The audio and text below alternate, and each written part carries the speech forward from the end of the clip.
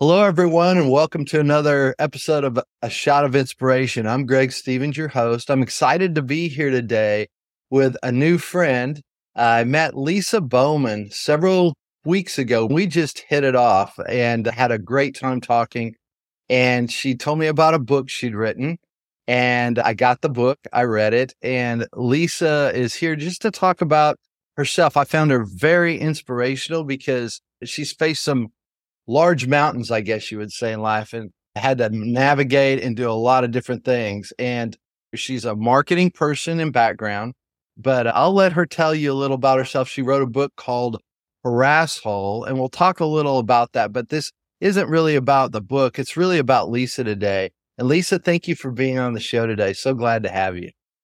Greg, thanks for having me. And I feel the same way. I feel like we had that initial conversation and we're destined to be fast friends here. So the world works in mysterious ways sometimes. It really does. I want to give our viewers and listeners a little background. Lisa was in marketing and she started with some small companies and went to some larger ones and then ran into some barriers in her career and one of her last jobs. So Lisa, why don't you talk us through your life? Tell the people that are listening a kind of view of who you were going up to before you wrote the book. Sure, thanks. Yeah, I worked for a couple of small companies. One of them was UPS.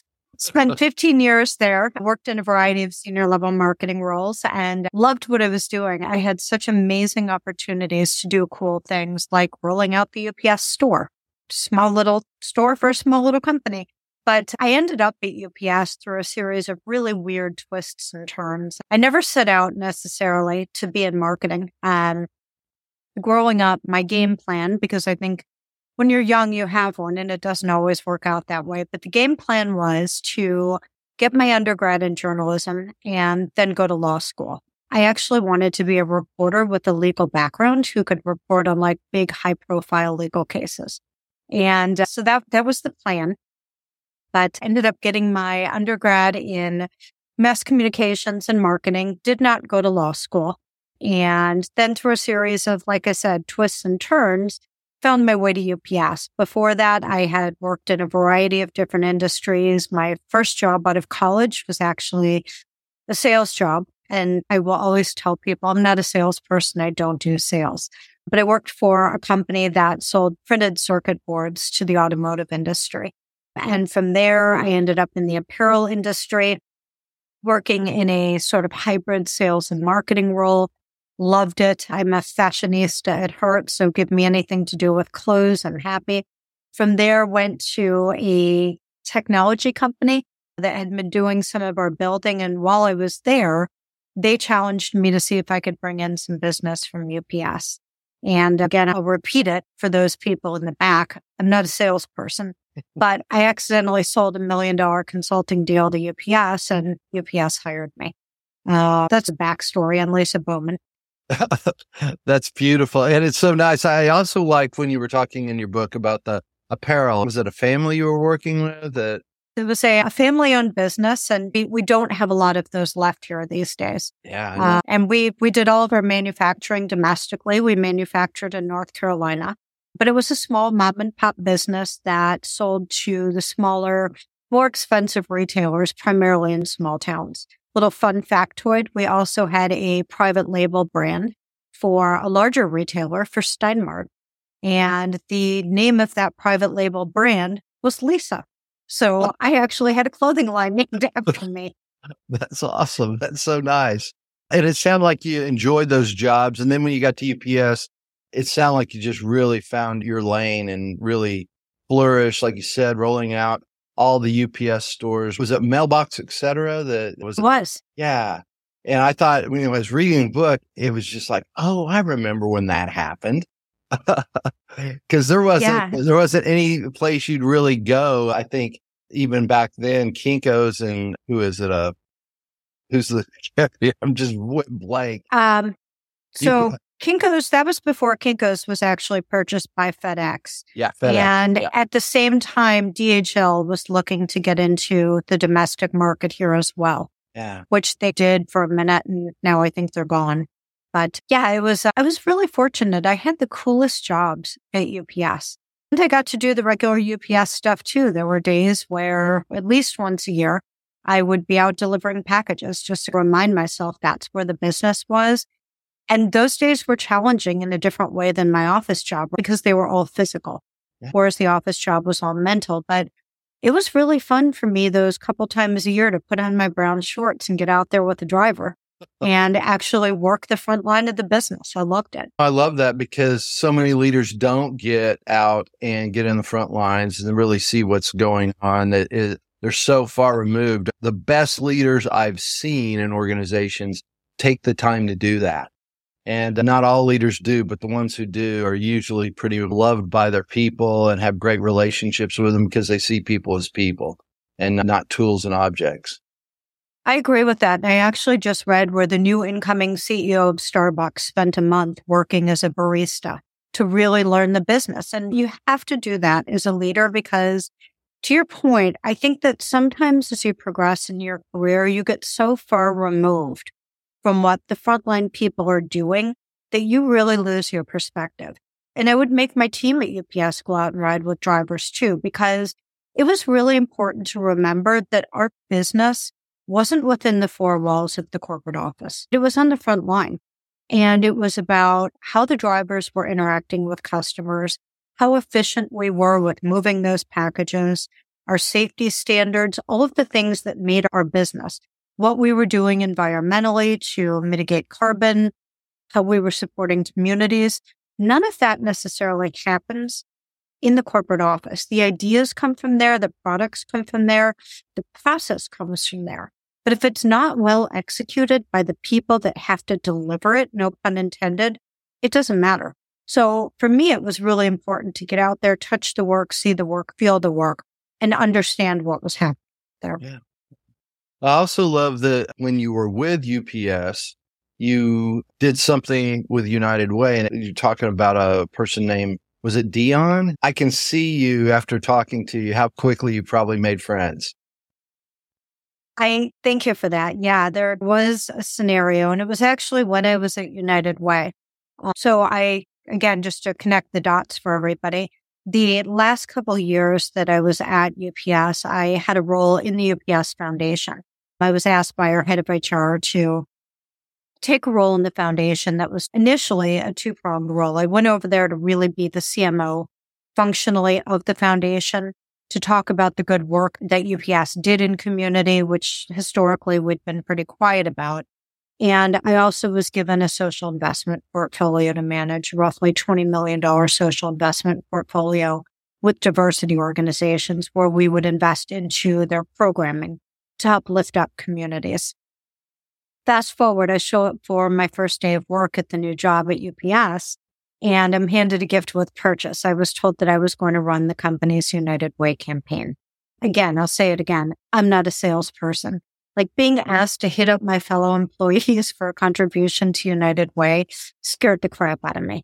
I was like, nobody is ever going to sit and have coffee with me again because they're afraid that I'm going to be coming with my handout for United Way. But that being said, I'm a marketer. And so to me, I had to look at United Way as a product and really come up with a value proposition and a feature benefit set and package it and market it to our employees to get them to either buy it or buy more of it. And through doing that, I grew the United Way campaign by about 35% over 4 years, taking it from 48 million to 65 million. In 2015, I got a phone call from the CEO of United Way, who recruited me to come join them as their global chief marketing officer. And so I made the very tough decision to leave UPS and step fully into using what I do as a marketer to make sure that some person somewhere that I'd probably never meet will have a better tomorrow because of work that I did either today or yesterday. To bring that full circle, when I was at United Way and we were shooting our first set of TV spots for United Way, we were in Miami in January. It was fairly cold outside by Miami standards. 50 degrees in the morning is cold in Miami. And we were in a neighborhood that wasn't so great. As we were getting ready to begin our shoot, there was a homeless man who was laying against a fence, and he was covered by a pile of trash to keep warm. He had boxes and newspapers and trash bags on top of him. And I initially thought that it was just a pile of trash that was going to be in the way of our shot. And so I went over to look at it and see if we could navigate around it. And as I did so, I saw a hand sticking out from underneath the pile of trash. And unfortunately, my first thought was that I had just discovered a body. The body belonged to a human who was in fact alive. And that was Dion. And Dion was homeless. He'd been on the streets in Miami, as he told me, for more than a minute. And I know Dion's backstory. As we spoke, he shared it with me. And in that moment, I kind of realized that Dion was the very person that United Way existed to benefit. And so, it was one of those moments where sort of the moon and the stars align. And I thought, this guy is on the street right here in front of me for a reason while we're filming this commercial.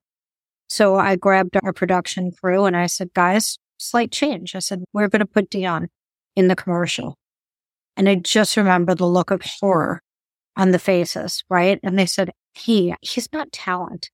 I said, I understand he's not talent, and that's exactly why we're putting him in the spot. He's a real human being faced with the real issues that we address, and he's going in the spot. And so we actually put Dion into the spot. And maybe one of the fun things we do in the show notes is stick a link to the YouTube's video in here if people want to go see Dion. But Absolutely. We featured Dion in the spot. And for the rest of my time at United Way, I actually had a framed picture of myself with Dion sitting on my desk, because every morning when I'd come into my office, that reminded me of the people that I actually did the work for. It's equivalent to being out on the front lines with the UPS drivers. Yeah. This is who I get up and go to work for every day, to help somebody like Dion have a better life, have a better opportunity. And I love that you saw that, and that's what you wanted to portray out there. And I misspoke a minute ago, because what made you want to go to the United Way was your engagement with the family in South Texas when you were down there. And was it McAllen area, what you were saying? It was. Yeah. It was McAllen. So in 2005, when I was at UPS, I was one of 40 executives chosen to participate in a program called Community Internship. And essentially what that program did is they split us into 4 groups and sent us to 4 different locations across the country. You were completely taken out of your work responsibilities for a whole month and sent to a community to engage in that community and do community work. And so I ended up in McAllen for a month and did everything from building houses to doing job training skills for teenagers, which I loved because I love working with younger people and helping prepare them to get into the workforce. And I remember that day as vividly as if it were yesterday. We started in the morning with helping them to fill out job applications. And these were kids, quite frankly, that at that time, the high school graduation rate in McAllen was pretty desperate. It was about 40%. These were kids that in many cases were first gen to maybe go to high school, to graduate high school. Very few of them were headed to college. And so in McAllen at that time, I think the best job that or best career path some of them could have hoped for was to get a retail job and proceed down a management career track. But they've never had to do things like filling out a job application. And so I remember even basic things like, hey, you know what? Let's not fill that out in pink marker. Let's not put a flower or a heart as the dot over the I. You know what? You have to write neatly and legibly. Somebody has to be able to read this form. So the morning was all about doing that. In the afternoon, we talked about job interviewing skills. How to do that, how to dress for the interview, how to present yourself for the interview. We conducted mock interviews and I let the rest of the kids make the determination on whether or not they would hire this person. So I played the role of the hiring manager. I interviewed them. And then the group got to decide, did they get a job or did they not get a job? That experience for me was life-changing. But there was a family that I met while I was there that was in pretty desperate circumstances, and they were getting help from the local United Way. And so for years after that experience, I contributed to that local United Way in an effort to help this family. It was a dad and 4 girls. The mom had been killed in a car accident, and just a really horrific experience. So I think that as a female, and especially as a female leader, where we can look at for those moments that we have an opportunity to inspire somebody else and to help somebody else, we have to do that. Yeah. And I love that because my wife, she volunteers for a company here called Dress for Success. And she works with, she works with women, and that helps them with interviews and things like that. I love that you do that kind of work, and also love the difference it made for you, because it made you want to get out and do something more, and just beyond what you were doing for UPS. And it came to where you got the job with United Way. Let's kind of shift gears and talk about that. When you started with not United Way, it seemed to be going pretty well. And then things got really weird almost overnight, it seems. That's a mild way of putting it. Yeah. So the first 2 years that I was there, everything was great. And to your point, things got weird about 2 years after I started in 2017. We made a hire that I was asked to interview for. It was a candidate for a role on the executive team. And the CEO asked me to interview this person. He was coming from a local United Way, coming into a chief transformation officer role to really help us navigate digital transformation. And things got very weird during the interview. Like you said, real quick, I got to jump in because before everyone hears this, when you told me all these things, I couldn't believe that they actually hired, because I work with people all over the world, and this was so weird. And you made us mention in there one time about he must have something on someone, because I don't know how he would have gotten hired. That's the only thing that made sense to me. Yeah, and all kidding aside, I joke about the fact that he must have had pictures or documentation or something. I really don't know, but I know. Well, I thought it too. So just to let you know, when I saw that, I went, he's got to have something on someone. Trust me, the red flags were waving all over the place. Yeah. We bypassed the yellow caution flag and went straight to the red flag. But yeah, from the minute that this person showed up for his interview, I stepped out of my office to greet him. And we've got to lay some context here because we're using an audio medium versus a visual medium. But I'm 5 feet tall on a good day, if I'm standing up really straight and my hair is at maximum capacity. And this guy's fairly big. He's 6'2" or 6'3".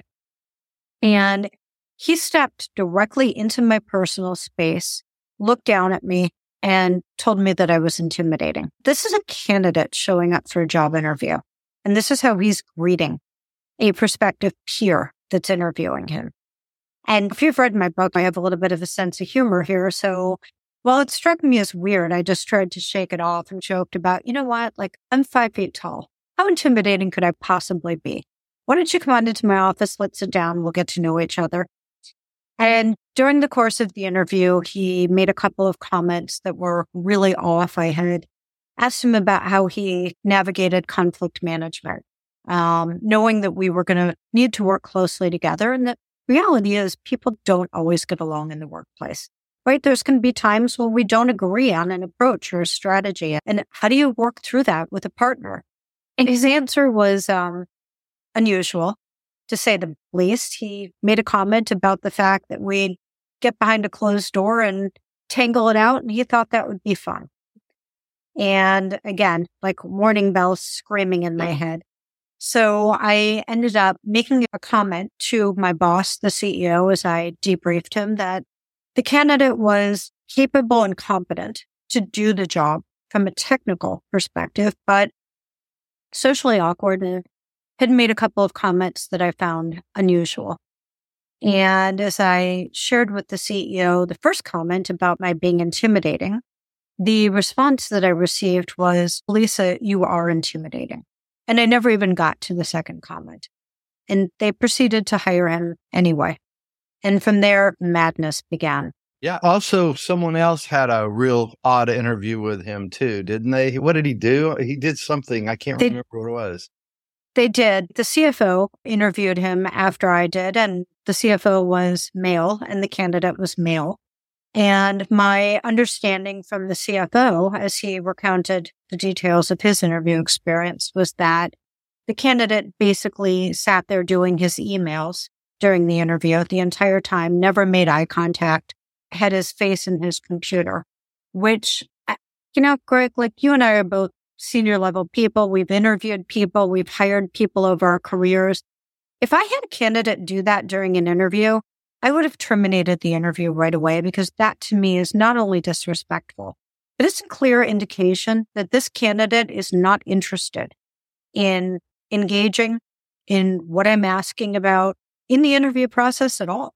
Why would I dare waste my time? I'd actually just say it's an ability issue at that point, because he doesn't have the wherewithal to understand the skills needed to deal with other humans. And when you're at that level, but there's also a myth that the higher you go up, the better communicators a person is at a higher level. And I find that also isn't. That's one of the reasons I have a job. It's just because I help leaders gain those skills that most of the time, that conversations that most people avoid.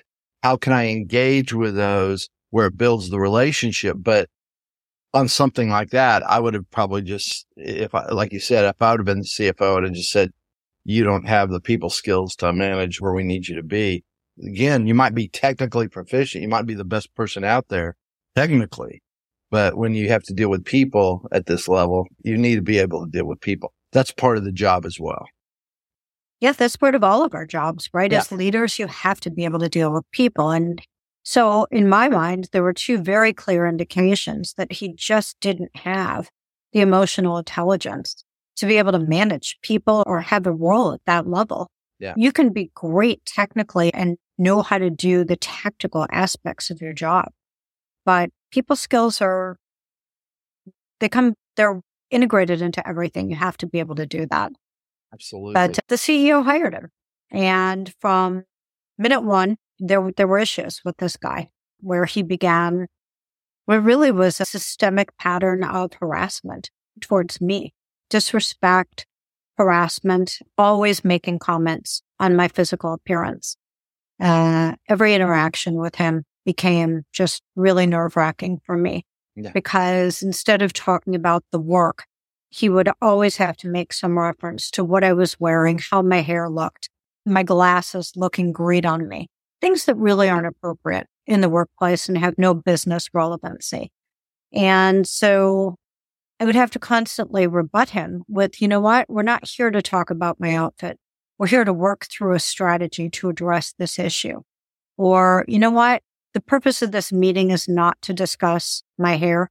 The purpose of this meeting is to put together a plan for us to execute on X. Right. This went on for 15 months and I kept my mouth shut. I thought I was handling it.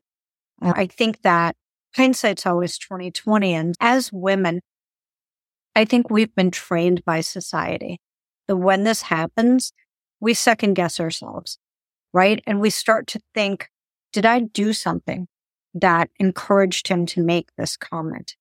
Is he getting some read from me?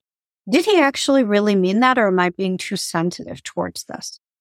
And I realize now, looking back, and I would want every female that's listening to hear this and internalize it.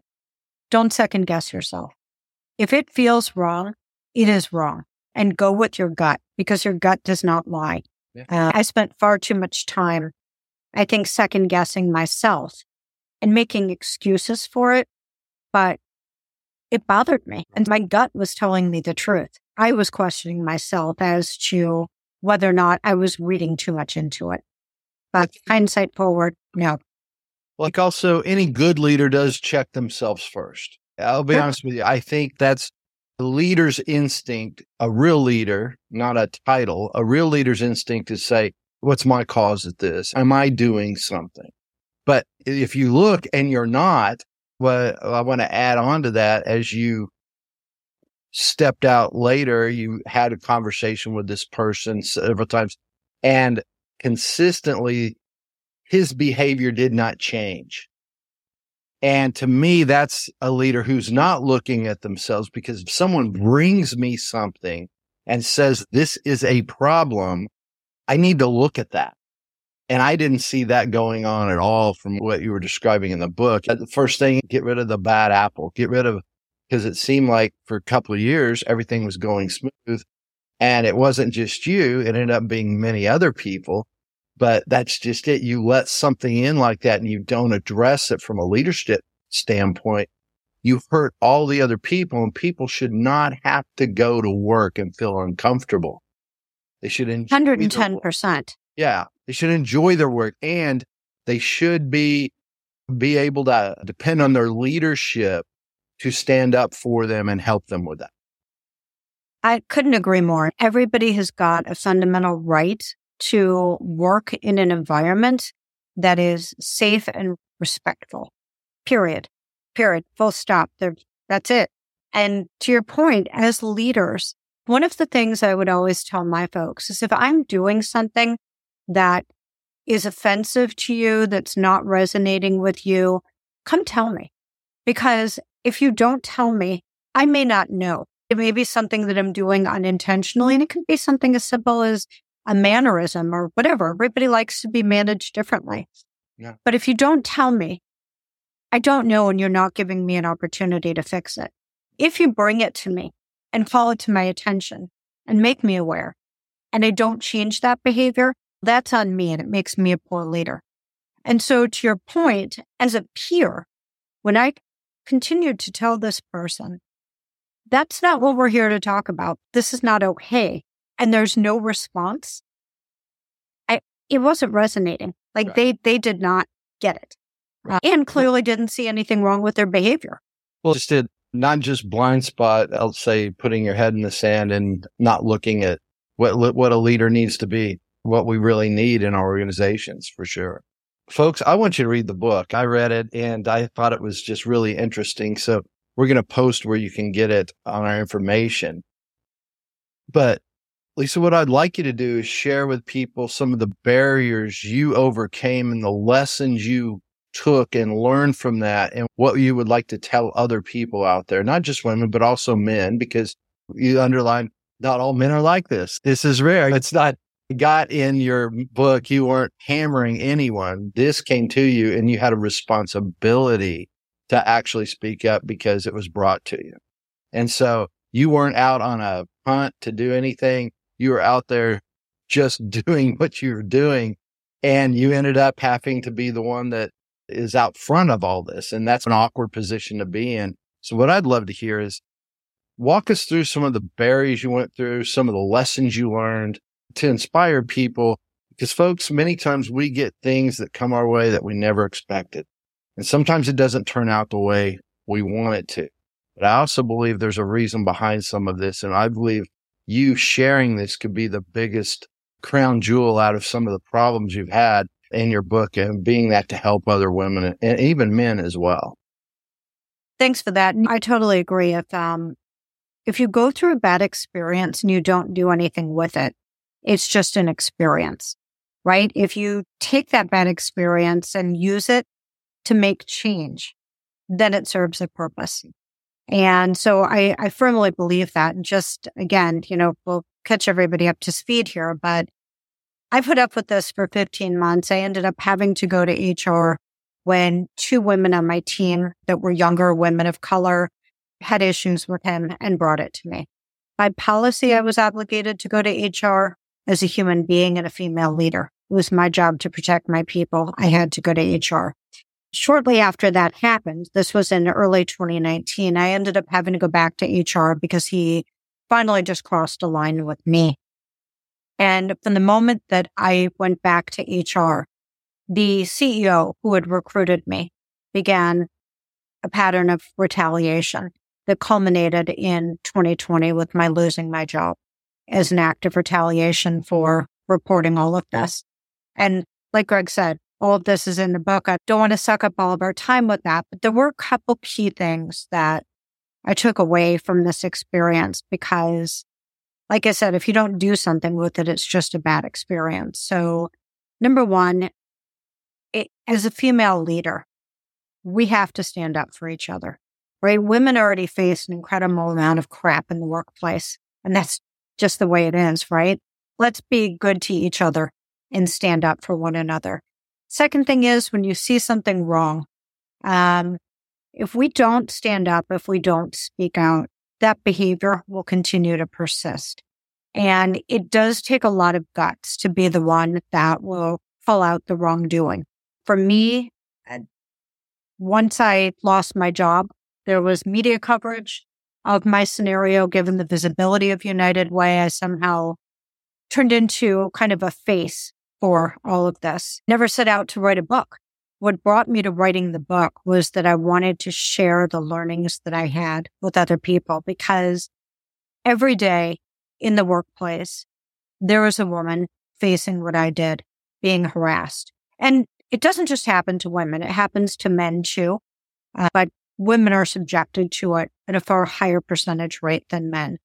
And there were things that I learned on how to navigate those situations. Unfortunately, HR is not your friend. And that was a key learning that I had. I did what I was supposed to do. I went to HR. But HR's role is not to protect the employee. HR is there to protect the company. And so the sad reality is that when you raise an issue, you unfortunately become associated with the problem. And that's really wrong. It shouldn't be that way. In my case, I was raising visibility of the issue to protect the organization. We had an individual there that was creating liability. As chief marketing officer, I had ultimate responsibility for brand and reputation. And those things were being threatened by this individual's behavior. So to Greg's earlier point, when you have a bad apple, the way to fix that is to get rid of the bad apple. In my case, what happened is they allowed that apple to stay and continue to poison the workplace. There were other people that were facing what I was facing, and his behavior was just allowed to continue.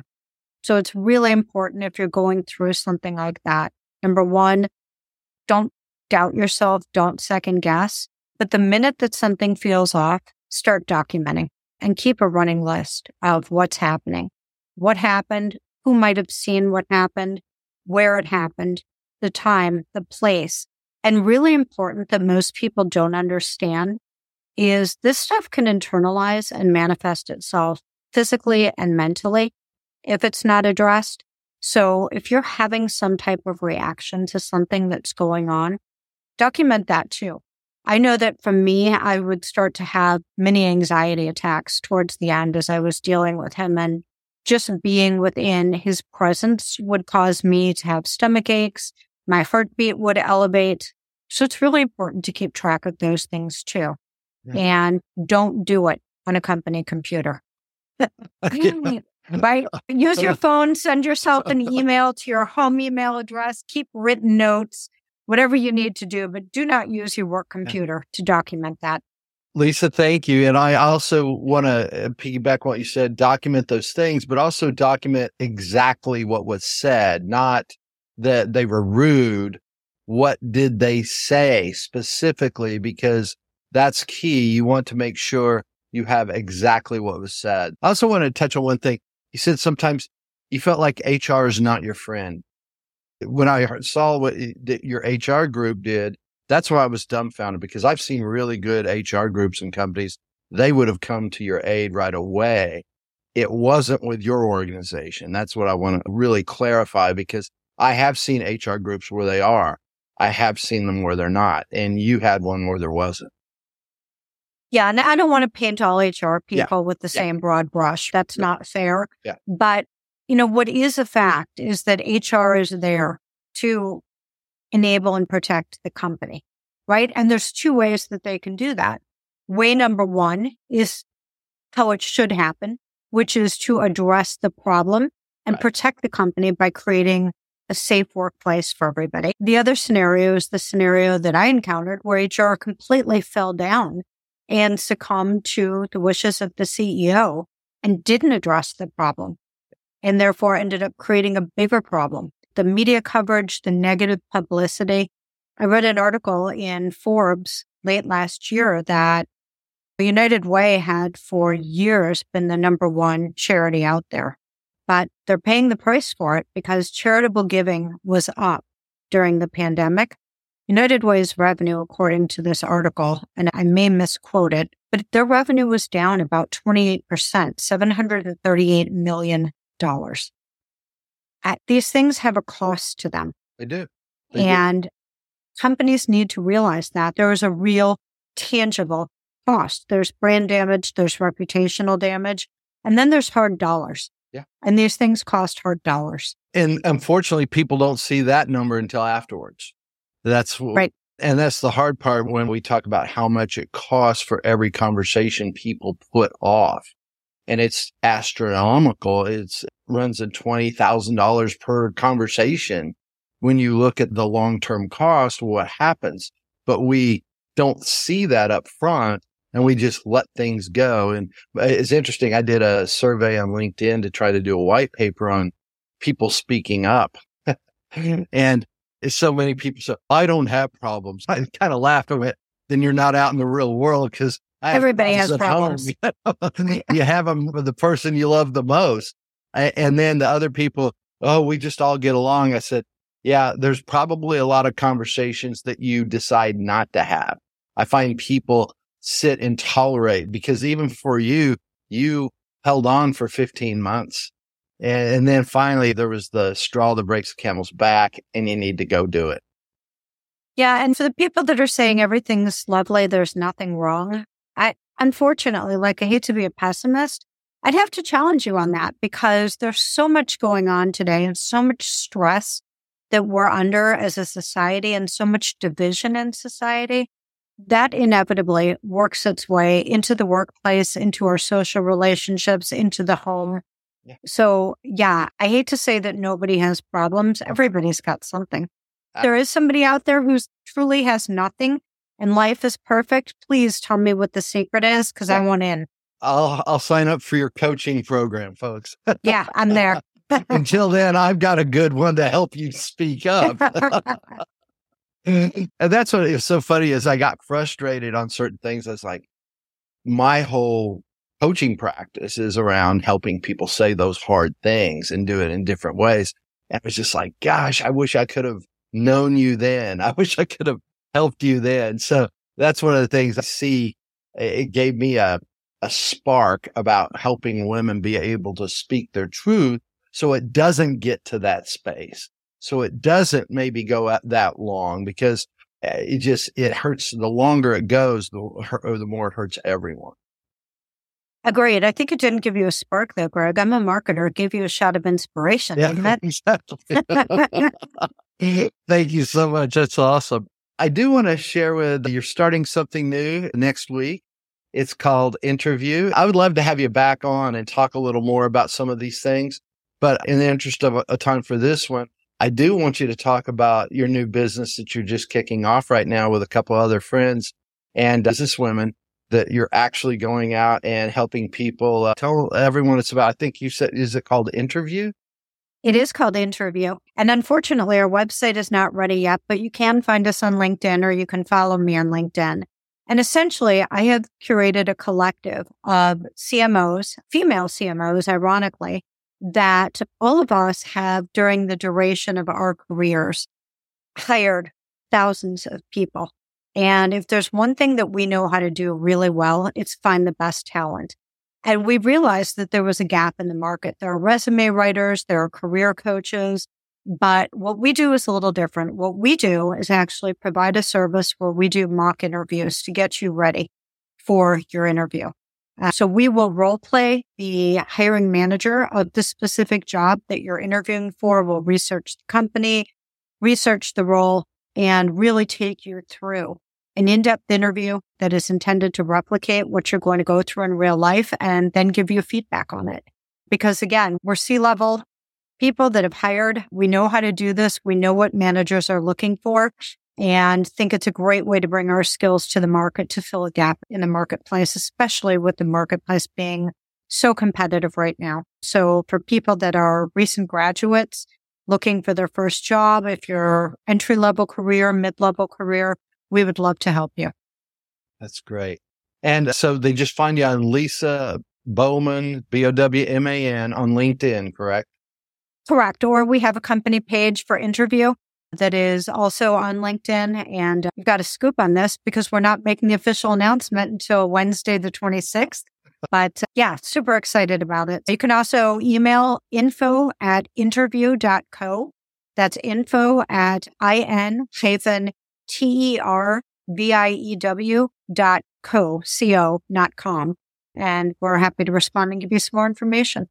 I love that. Well, before we finish, any final inspirational thing you want to say to anyone out there? Because to me, you've inspired me, and I love it when people stand up for what they truly believe. But also, my hat's off to you for the battles you went through, and you had to face that for a lot of people to possibly change what was going on. My hat's off to you for that. But I also want to make sure any final message you would like to give people, our listeners. Yeah, and I'd love to take credit for this being original, but it's not. I met somebody a couple weeks ago who uses one word, and I'm adopting that from her. So the word that she uses is trust, right? Trust in yourself, trust in the process, trust in life to bring you things when and where they're meant to be for you. And so we all have days that are not great days, but trust the fact that the next day is a new day. And you have an opportunity to shape it the way you want it to be. So just trust that things will get better if you're having a rough time. And if things are good for you, trust that you earned it and you deserve it. Thank you so much, Lisa. Everyone, I want to say thank you so much for listening to another episode of A Shot of Inspiration. If you'll like and subscribe, it will help us jump up a little and be able to maybe reach out to more people. With that, I want to say thank you for listening. I wish you the best. See you next time on A Shot of Inspiration. Bye-bye, everyone.